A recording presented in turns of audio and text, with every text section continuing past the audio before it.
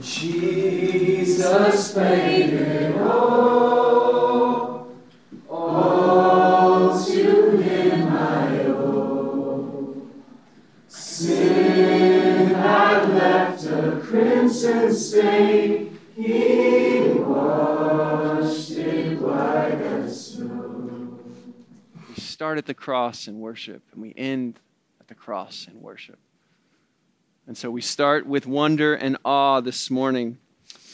And we continue our series. We're in week 2, and we are talking through these different motifs of the cross. And today, we're going to be looking at the motif of substitution, and I'll explain a lot more about what's going on here in just a moment. If you're familiar with Maximilian Kolbe, he was a Polish Franciscan, a monk and a priest, who was arrested by the Nazis and then sent to Auschwitz.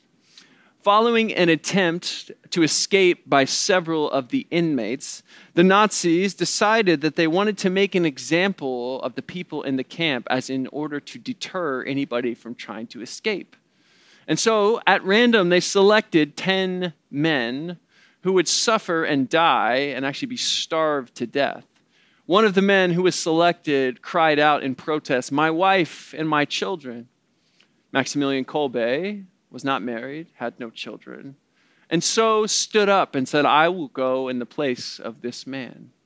And so he accompanied the other 9 into the solitary confinement, into the place where the Germans would make their example. Now, it's interesting, especially as we talk about the cross, it's so important for us to remember that the only thing that empires can do is threaten us with death and with torture. That is their last weapon. But there is a way that exhausts that weapon, as we will see consistently in the cross of Jesus. But Maximilian Kolbe offered his life as a substitution for this man. He led the inmates in prayer as they suffered through their last days. And those kinds of stories stir something deep within us, something noble, something brave. And today we want to look at the substitution story that the Gospels themselves are telling. And in doing so, I want to unpack one very simple phrase, which, as John Sobrino says, is the fundamental affirmation of the New Testament. Simply this: Christ died for us. You could do worse in your theology if that's all you walk out of here with today, that Christ Jesus died for us. That is powerful. That is world-shaping. And I want to look at this because I've had different experiences with the way that we sort of emphasize this simple phrasing. Now, if you're from a religious tradition that often has to convey how terrible you are, how loathsome you are in the sight of God because of your sin, then you may be tempted to overemphasize the us in this phrasing. You may be overly fixated in how you perceive that God sees you because all that you've been told is that you're terrible, you're a miserable wretch. In the words of dear Jonathan Edwards, who's buried not too far from here, you're like a spider dangling over the fire. I don't know why that's one of the few pieces of Christian literature that we read in school, but I remember that one very vividly, so it had some effect. And so we tend, like if you're from a tradition like that, you may tend to put the emphasis in this simple phrase on the us. Or maybe you're like me. I had the experience where for a long time, I grew up in the Bible Belt. That was so the Christian story in some ways was kind of in the ether. And this is what culture does. It shapes us without us really recognizing until somebody shows us. And for me, I encountered a lot of Christians. I was not a Christian at this point in my life. And the thing that I kind of gathered about the Christian story was that it was sort of transactional. And so for me, the emphasis on the for, and in that transaction, it just seemed to me like Jesus was this kind of get out of hell free card. And in my very simplistic phrasing of, this equation, I was like, well, I'm like 16 years old. If Jesus gets us out of hell when we die, then I'm not going to die tomorrow. I mean, odds are. So I'm just going to keep doing what I want. And then when I get older, then I'll figure out what that means and I'll get right with God, say my prayer and, be good for the good place too.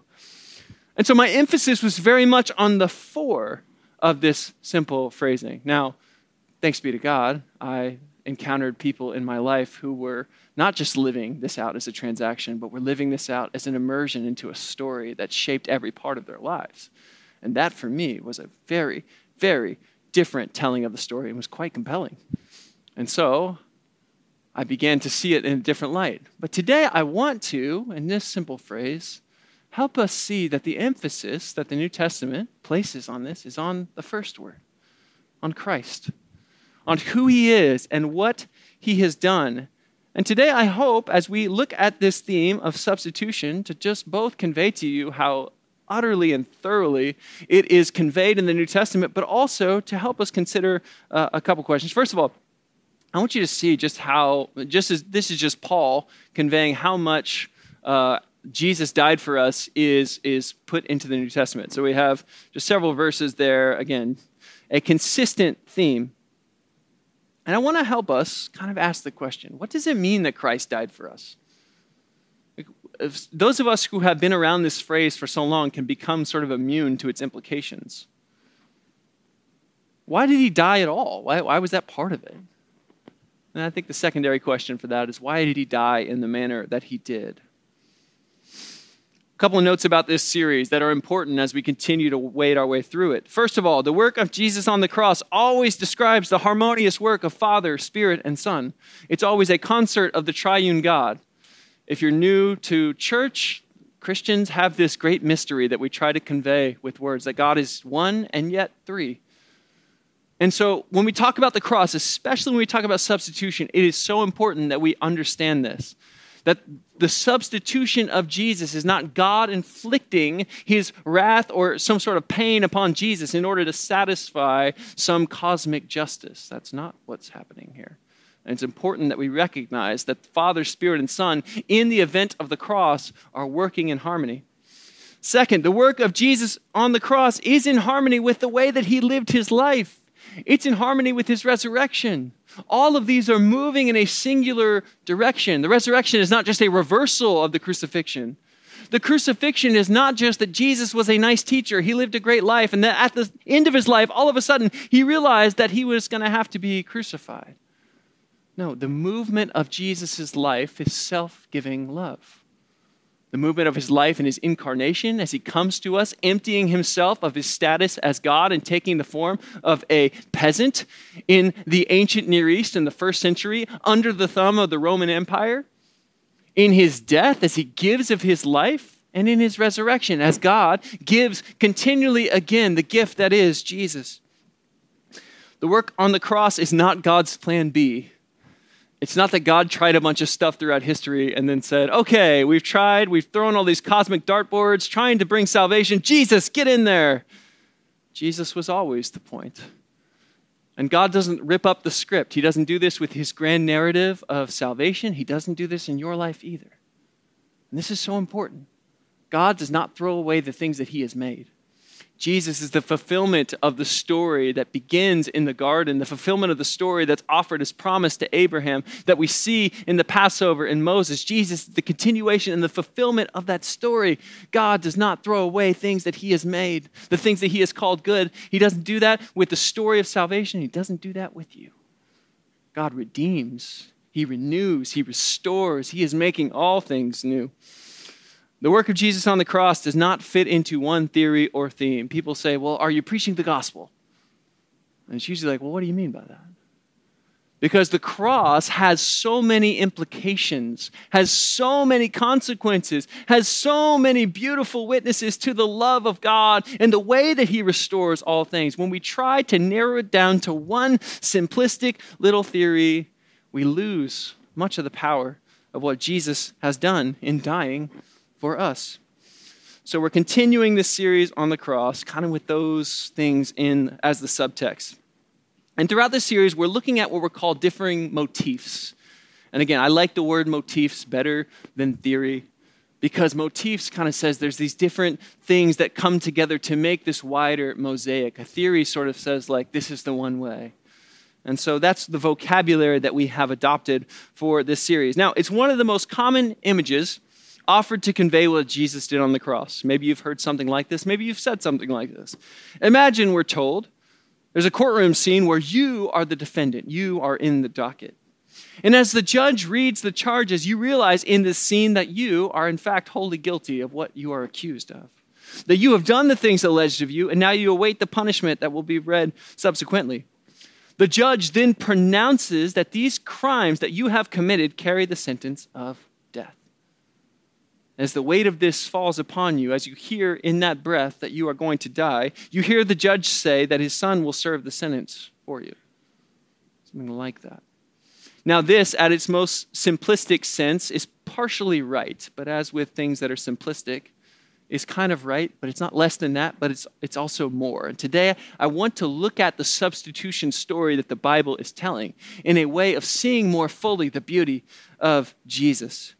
Galatians 1 verse 4 says, the Lord Jesus Christ, who gave himself for our sins. What does it mean that Christ died for us? Why did he have to die at all? And why did he die in the way that he did? Well, to begin to trace these threads, we go back to the beginning, as we often do here. Genesis chapter 2. The Lord God took the man and he put him in the Garden of Eden to till and to keep it. And the Lord God commanded the man, you may eat freely of every tree of the garden, but of the tree of the knowledge of good and evil you shall not eat, for in the day that you eat of it you shall die. Now notice what's going on here, because this is important. Which trees are the people able to eat from? All of them, except one. So even from the very beginning, the blessings, the promises, the goodness of God is available at such a scale that far outweighs the one thing that God has said, but this is not good for you.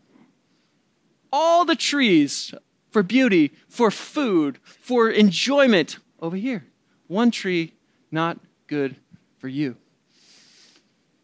And you could ask the question, why would God put a tree that he does not want us to eat from in his garden? Does God not get to choose what kinds of trees go into his garden?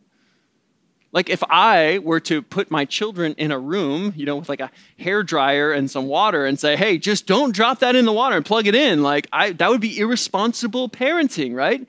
Is God in some small way being this kind of irresponsible father? It's a reasonable question, right? But something within the sweep of the scriptures, something that is conveyed to us consistently, is that God so values our ability to choose him that he will put within the creation itself the means to choose against him. And that is mysterious. It is challenging, but there's something about love that demands that we respond to God with our will and our volition, with our heart, our soul, our mind, our strength, as Jesus will say. That this is inherent in the response of God. And so, yes, God, in his cosmic design and wisdom, puts a tree that he commands us not to eat from in the middle of the garden. Now, if you know the story, you know that the people that God commands not to eat from the tree, this one tree, while he's given them all these other trees, you know that they do in fact eat from that tree. Now, I also want to really paint this well, because I think sometimes, there's this great book that our kids read, and it's called Don't Push the Button. And the whole premise is don't push the button. And the main character is like this little monster thing. It's like, I really want to push the button. I really want to push the button. And how many of you have had this experience where somebody tells you not to do something? What is the first thing that you want to do? You want to do that thing, right? Right? There's an art to parenting where you're like, I really don't want you to do that, but I can't let you know how much I don't want you to do that. And so I'm going to very subtly and try to artfully say that. This is not what's going on here. Okay? God is not being cute and being like, hey, there's a tree, I give you all these other trees, but there's one tree, don't do that one. It's not what God is doing. He's not teasing the people. He's not playing with them. There's something deeply significant about this tree. If you remember in Genesis 1, it says that the people are made in the image of God. This carries with it a profound, profound responsibility. And so you could ask the question, so in Genesis 3, the people eat from the tree that God has told them not to eat from. And then in Christian theology, we have this fallout, what's called the fall. And subsequently, every generation, all people are subjected to this power of sin. And you could ask yourself the question, is this not a disproportionate response on the part of God? I mean, the man and the woman in the beginning make one mistake, and God, this God of grace, now punishes people forevermore. I mean, this question sort of rattles around in my brain. I don't know if it does in yours. So how can God do this? How can he continue to pronounce these consequences? Well, there's a couple things going on. First of all, these are not consequences that God is sort of giving out. Now, I will admit, again, to bring us back to parenting, there are times where I warn my kids not to do something, and they do it, and I'm sort of happy to see them slightly suffer the consequences of the decision they've made. Now, within reason, within realm, this is not what God is doing. Okay? There are consequences. Because we are made in the image of God, we have a heavy, heavy responsibility. Fundamentally, all sin is idolatry. Either we put ourselves in the position of God. The tree of the knowledge of good and evil is basically the impulse and the desire to be the judge, to have control, to be in power. That's the first sin. It's relatively idolatry. Or we worship something that's not God. And fundamentally, because of the way we are designed, because of the authority with which we are made, when we do that, we give our authority to things that are not God, and thus we suffer the consequences. Sin, then, is not just us breaking some arbitrary rules. It's us missing the fullness for which God has for us. And this we talked about last week. Sin is both a responsible guilt. It is the things that we get askew. We miss the mark in the words of the biblical narrative. But also, it also causes something in God. A phrase that we're not really comfortable with that I want to unpack a little bit today, the wrath of God. Now, the wrath of God, this is very important, is not a way of describing these two competing impulses within a conflicted, borderline schizophrenic God. The wrath of God is quite simply the love of God resisted. Okay, important nuances here. If you are from a religious tradition that way overemphasizes the wrath of God is not somehow God trying to beat you into submission. Again, if your impulse is to put the emphasis on the us in that phrase, Christ died for us, this is not God trying to show you and beat you into some sort of cosmic submission. But in our culture, and I feel this is not just I think sometimes when we talk about our culture and when I use that phrase, it seems like I'm distancing myself from that. I am very much in line with this. The phrase, the wrath of God, I want nothing to do with that. I've spent years theologizing how does Jesus kind of undo that? And you know what I've come to? The wrath of God is the love of God resisted. And I want to show you what I'm talking about. We've all suffered, right? Or we know dear loved ones who have suffered. We've read about pain and suffering in the world, and that have caused us with everything within us to protest, to see what's going on. Either it's something that's happening to us or something that's happening in our world, and we say, this is not right. This is not the way that it should be. I was reading a story in the New York Times this week. Some 85,000 migrant children have been lost by the Biden administration, have been turned over either to predatory guardians or they don't know where they are. And a lot of times, these ones that they could track, these dear children from places like Guatemala and El Salvador, have been placed with predatory guardians who basically treat these kids as young as 12 and 13 as indentured servants, charging them exorbitant prices for their passage to the United States, charging them rent. Many of these kids who go to school all day end up working in factories all night. One particular group of children they were following was working at a factory in Michigan, packing things like Cheerios and cutting up using sharp knives chicken breasts to make chicken nuggets. And you know what my kids eat every day? Cheerios and chicken nuggets. And I'm reading this, and I'm like, this is not right. There's something fundamentally wrong here. We start to get a glimpse of what God's wrath might look like. Now, here's what I did. Because we live in such a world. I read this story that I came to because of Twitter. And you know what I did after that? I sat in it for a second, and then I clicked on the next thing. Because that's what we do. We move on.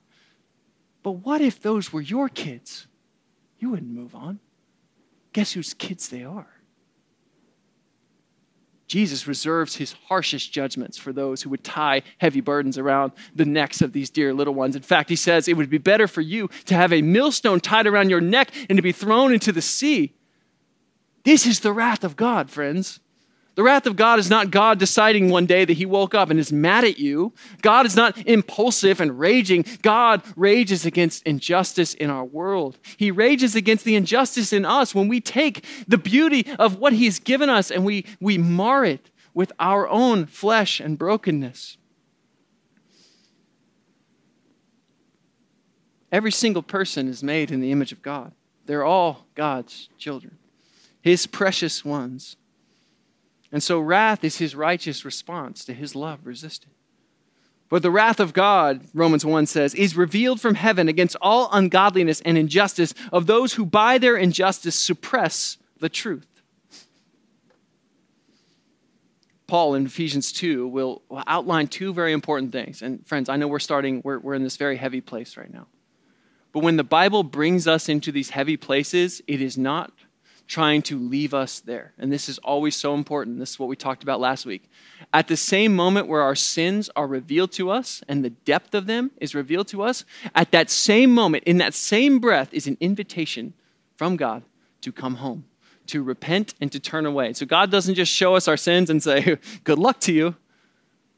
God shows us the depths of our individual and our collective sins as an invitation to say, but there's another way. And we'll see this in Ephesians chapter 2.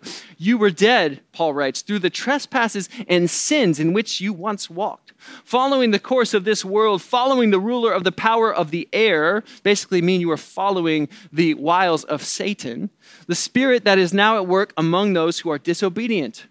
Look at what he says in verse 3. All of us once lived among them in the passions of our flesh, doing the will of flesh and senses, and we were by nature, look at this, children of wrath, like everyone else. Now, this is not God saying that I created you.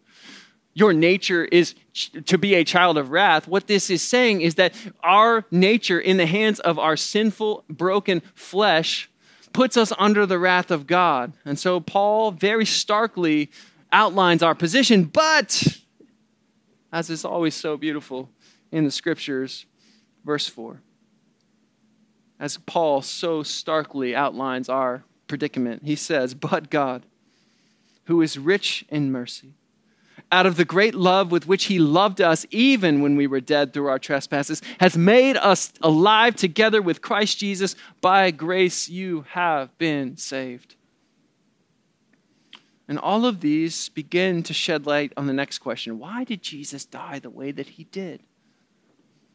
Have you ever thought about, I just had this thought this week, like, why didn't Jesus just die a nice old death in his sleep and pronounce us forgiven? Like, come back after that? Like, oh yeah, by the way, I died for the sins of the world. It just was very peaceful for me. Crucifixion in the first century was not just a brutal, torturous method of execution. It was a way to utterly shame people.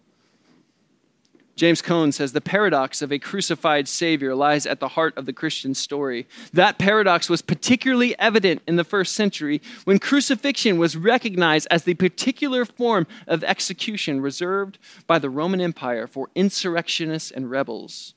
It was a public spectacle accompanied by torture and shame, one of the most humiliating and painful deaths ever devised by human beings. And so the crucifixion itself is a tool of the empire. Oftentimes the Roman Empire would leave those who were crucified displayed on the road into a town with a very, very overt message. This is what happens if you mess with Rome. We are all powerful. We hold death in our hands and we will use it if you mess with Rome. So this is a tool of the empire. But worse yet, Deuteronomy 16 verse 23, in the Jewish story, not only was the crucifixion a tool of shame and a tool of oppression, for anyone hung on a tree is under God's curse. The way that a person lived their life gave insight to the quality of that life. And the way that a person died gave you insight into the quality of that life. And so Jesus dying on a cross, in the mindset of the early Jewish people, suggested that Jesus was cursed by God. The cross of Jesus is bearing witness to the utter and abject shame of sin. The way that sin has woven its way into every fabric of human life. It's the political, it's the religious, it's the spiritual, it's the relational forces that all converge on Jesus of Nazareth that day on Calvary. And we'll get to so many of those themes as we walk through this series.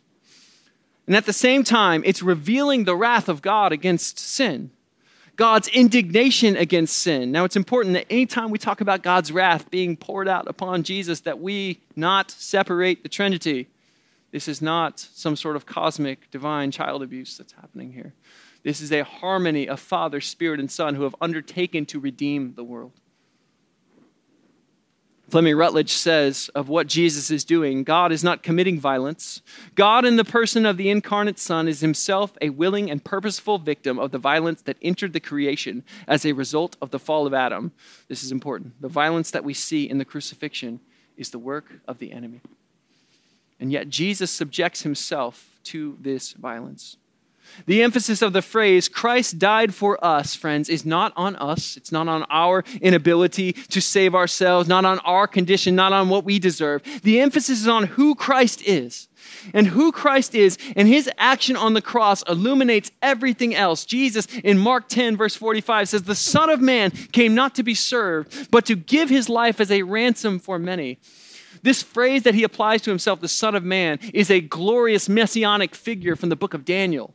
When people heard somebody say that, they had an image of a conquering king coming on the clouds. And Jesus juxtaposes these images. He says, this glorious messianic king came not to be served, but to serve and to give his life as a ransom. The prophet Isaiah, which would be taken up by many of the New Testament writers, would write, surely he has borne our infirmities, he's carried our diseases, yet we accounted him stricken, struck down by God, and afflicted, but he was wounded for our transgressions, crushed for our iniquities. Upon him was the punishment that made us whole, and by his bruises we are healed. All we like sheep have gone astray. We've all turned our own way, and the Lord has laid upon him the iniquity of us all. Throughout the narrative of the Gospels, Jesus finds confrontation with people at every level of society. From the cross sections of the dominant cultures, Roman Empire and Jerusalem, Judea and Samaria, he also confronts these mysterious dark forces that are oppressing people. The first thing that Jesus does in the Gospel of Mark is cast out a demon. Jesus, throughout his life, is heightening this confrontation between the forces of good and the forces of evil.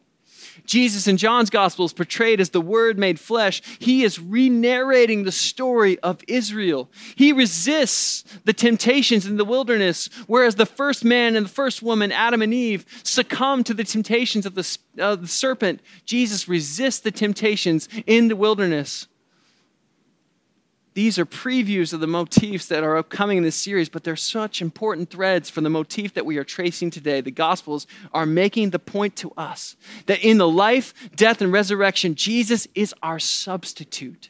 He is the representative human, the new Adam in the words of Paul. He is both revealing that all people are held in the clutches of sin, and he is the outpouring of God's wrath that confronts us in the fullness of the love of God. John 3:16 says this so beautifully. For God so loved the world. And the world in John's gospel is the place that is aligned against God. The world in John's gospel is the place that is arrayed against God's goodness and his purposes. For God so loved that place and those people that he gave his only son so that everyone who believes in him would not perish but would have eternal life. Indeed, they go on, God did not send the son into the world to condemn the world, but in order that the world might be saved through him. Those who believe in him are not condemned, but those who do not believe are condemned already because they have not believed in the name of the only Son of God. Throughout the Gospels, Jesus, in the midst of these confrontations, is consistently portrayed as being wholly innocent. In John's Gospel, Pilate will repeatedly say of Jesus, I find no basis for charges against him. Pilate is arraigning Jesus. He's listening to the charges that the people are bringing, and he says, I find no basis. N.T. Wright says, Jesus was thus taking on himself the direct consequences in the political and the theological realm alike of the failure and the sin of Israel. He was dying, quite literally, for their sins. Jesus was taking upon himself the direct result of the ways in which God's people had failed in their vocation. This is most starkly seen in the release of a man named Barabbas. Barabbas was a rebel. Barabbas was a criminal. He had murdered. He had plotted insurrection against the Roman Empire. He had been arrested and was held in the custody of the Roman Empire. And Pilate has an idea because he keeps questioning Jesus, and he's like, something's going on here. I don't want to be part of this. And so he's trying to get out of the sentence that the people are demanding. And so he says, we have this custom at the Passover. We release one of the prisoners and we'll turn them over to you. And he says, we've got Jesus, who's never done anything wrong, who's been nothing but kind to everybody. And then we've got Barabbas over here, who's murdered and plotted insurrection. Which one do you want? And they say, Barabbas. The drama that the gospel writers are trying to invite us to enter is to see in Barabbas powerfully the truth that we are Barabbas. You see, the gospel writers, friends, are geniuses. They're not giving us a list of theological propositions about Jesus.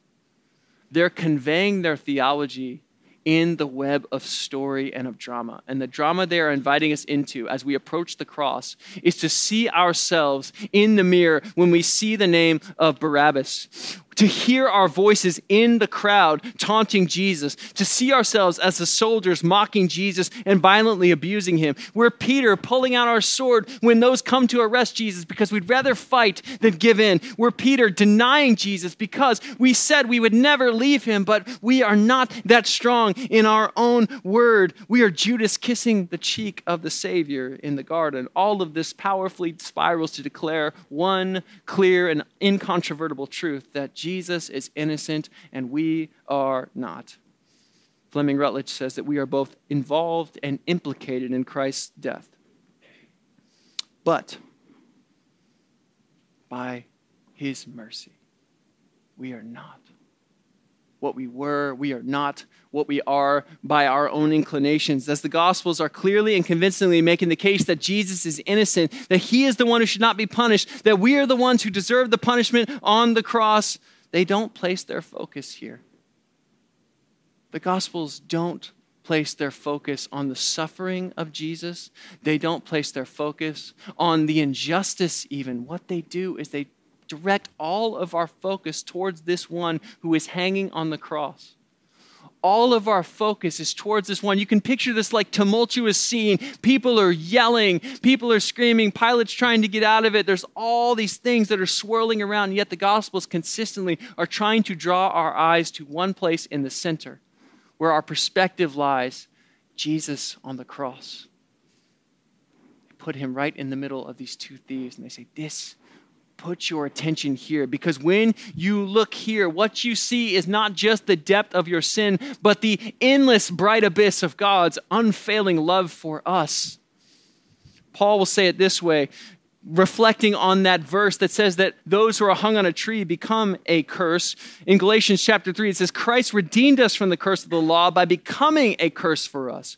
For it is written, cursed is everyone who hangs on a tree, quoting Deuteronomy, in order that in Christ Jesus the blessing of Abraham might come to the Gentiles, so that we might receive the promise of the Spirit through faith. I love what Karl Barth says. He says, that is not the final thing. Neither man's rebellion nor God's wrath. But the deepest mystery of God is this, that God himself in the man Jesus does not avoid taking the place of sinful man, and being that which man is, a rebel, and bearing the suffering of such a one, to be himself the entire guilt and the entire reconciliation. Friends, Jesus is not an unwitting victim. And his arraignment with Pilate in John's gospel demonstrates Jesus is not really playing the part of the defendant. If you read John's gospel, Jesus sort of turns the tables on Pilate and he becomes the judge. Jesus willingly goes to the cross, unveiling the love of the Father. As Barth says, the judge who would have every right to pronounce the sentence over us is judged in our place. But this is where it gets so good. This substitution is not just negative. It's not just God balancing some cosmic accounts. This substitution, God taking our place, is also positive so that we can have his place. God takes all that we have brought astray, that we have distorted, takes that upon himself, but he also offers us all the fullness of his kingdom, of his love. In the words of Ephesians chapter 1, he's blessed us in Christ with every spiritual blessing. He's seated us at the right hand of the Father. It's not just that God took your place so you don't have to be so guilty or so ashamed. God took your place so that you could step into the fullness of what it means to be a daughter and a son of the King who made the world. God is both revealing the depths of our brokenness, but at the same time, he's undoing that by the power of his suffering love and inviting us into life with him, a life that begins not in eternity, not someday far off, but right now. You are his children. I'm going to invite the worship team to come forward. And friends, as we talk about this idea of substitution, of God putting himself in our place so that we can be put in God's place, I hope that you at once see two things going on here. First of all, yes, we sin, we fall short, but God, in his great love for us, in his mercy, has said, I know you do, and I've made a way for you to come back home. I know you sin, but I've paid it all. I am your substitute. And I also hope, friends, that you can see that this is not just about God somehow making it right within himself to love us, but it's that God calling us to himself anew, that Jesus saying in John's gospel that the life that I share with my Father, I now open up to you through the power of the Holy Spirit, that right now, the life that God has for you begins anew because God took our place so that we can have his place. And again, we arrive where we started. At worship, at awe, we come to the end of words. And so, friends, I want to, as we come to the table, I'm going to invite our communion servers to come forth. I want to invite the Holy Spirit to meet with you and to say the things that I can't say, to confirm here in this place that you are restored, you are redeemed, you are whole because God took your place, and that you are invited right now into a life that he has for you, where you see his presence and all the beauty and all the implication of that. On the night that Jesus was arrested, he took bread and he broke it. He said, this is my body broken for you.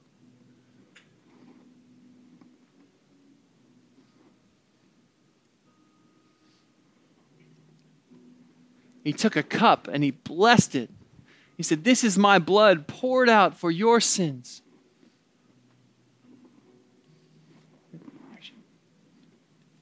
As often as we eat, as often as we drink, we declare that God took our place so that we can have his. In just a moment, we're going to invite you to come partake of the table, to dip, and to receive that. I'm going to pray that the Holy Spirit would just confirm these things in your heart, would convict you, but also would draw you into the life that he has for you. Let's pray together. Lord, we pray, come Holy Spirit.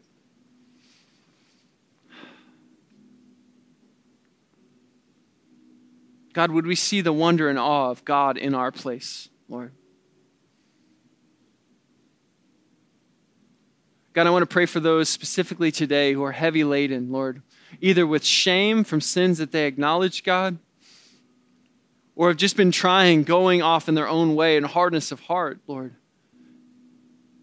and trying to forge their own path. God, would your Spirit both have the words of conviction, but also of comfort, Lord?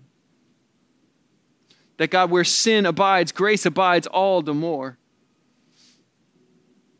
God, that we are no longer slaves to the power of sin and death because you have broken them on the cross. By the power of your self-giving love, in the words of Colossians 2, you have nailed them to a cross, disarming them.